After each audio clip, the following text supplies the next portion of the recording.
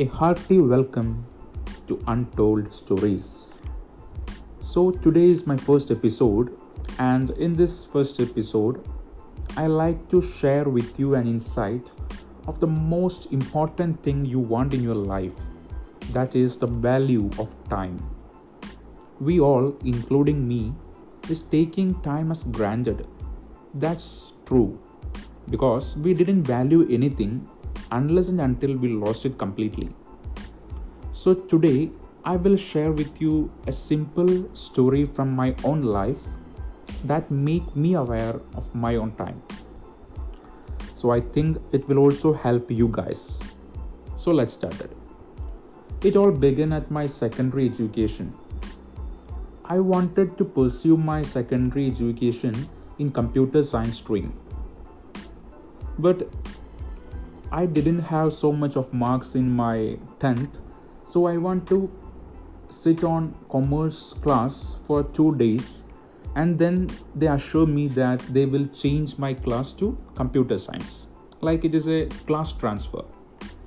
But in the commerce stream, I have my close buddies Shravan and Vibin with me, and they didn't allow me to go to computer science. But it was not a problem for me, and I completed my graduation with high marks. I didn't remember even a single day that I didn't see them. So we completed our secondary education and go for graduation for 3 different colleges at our own preferences. But it didn't affect our friendship.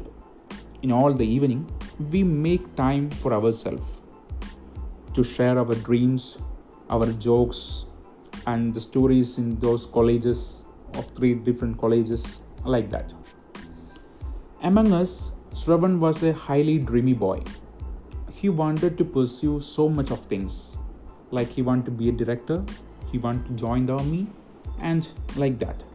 But he don't started working on it because he has an attitude that there are time for each and everything. So don't worry, be happy. Everything will fall in its place. Don't rush.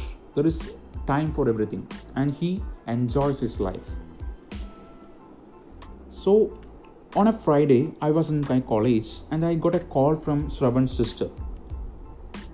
And the call only lasts for 1 to 2 seconds. So the call was like that. Vivek, Shravan was admitted to a hospital. He wants to see you. Please come first. And the call ends. I was literally shocked and perplexed because I have seen him yesterday and he was fully energetic. He don't have any problem with him. But I, along with Vipin, rushed to the hospital.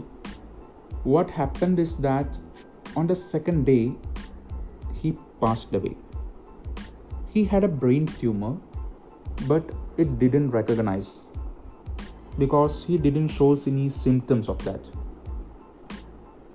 So it gave me a huge shock. It took me around 3 months to recover from that. So that's not the case here.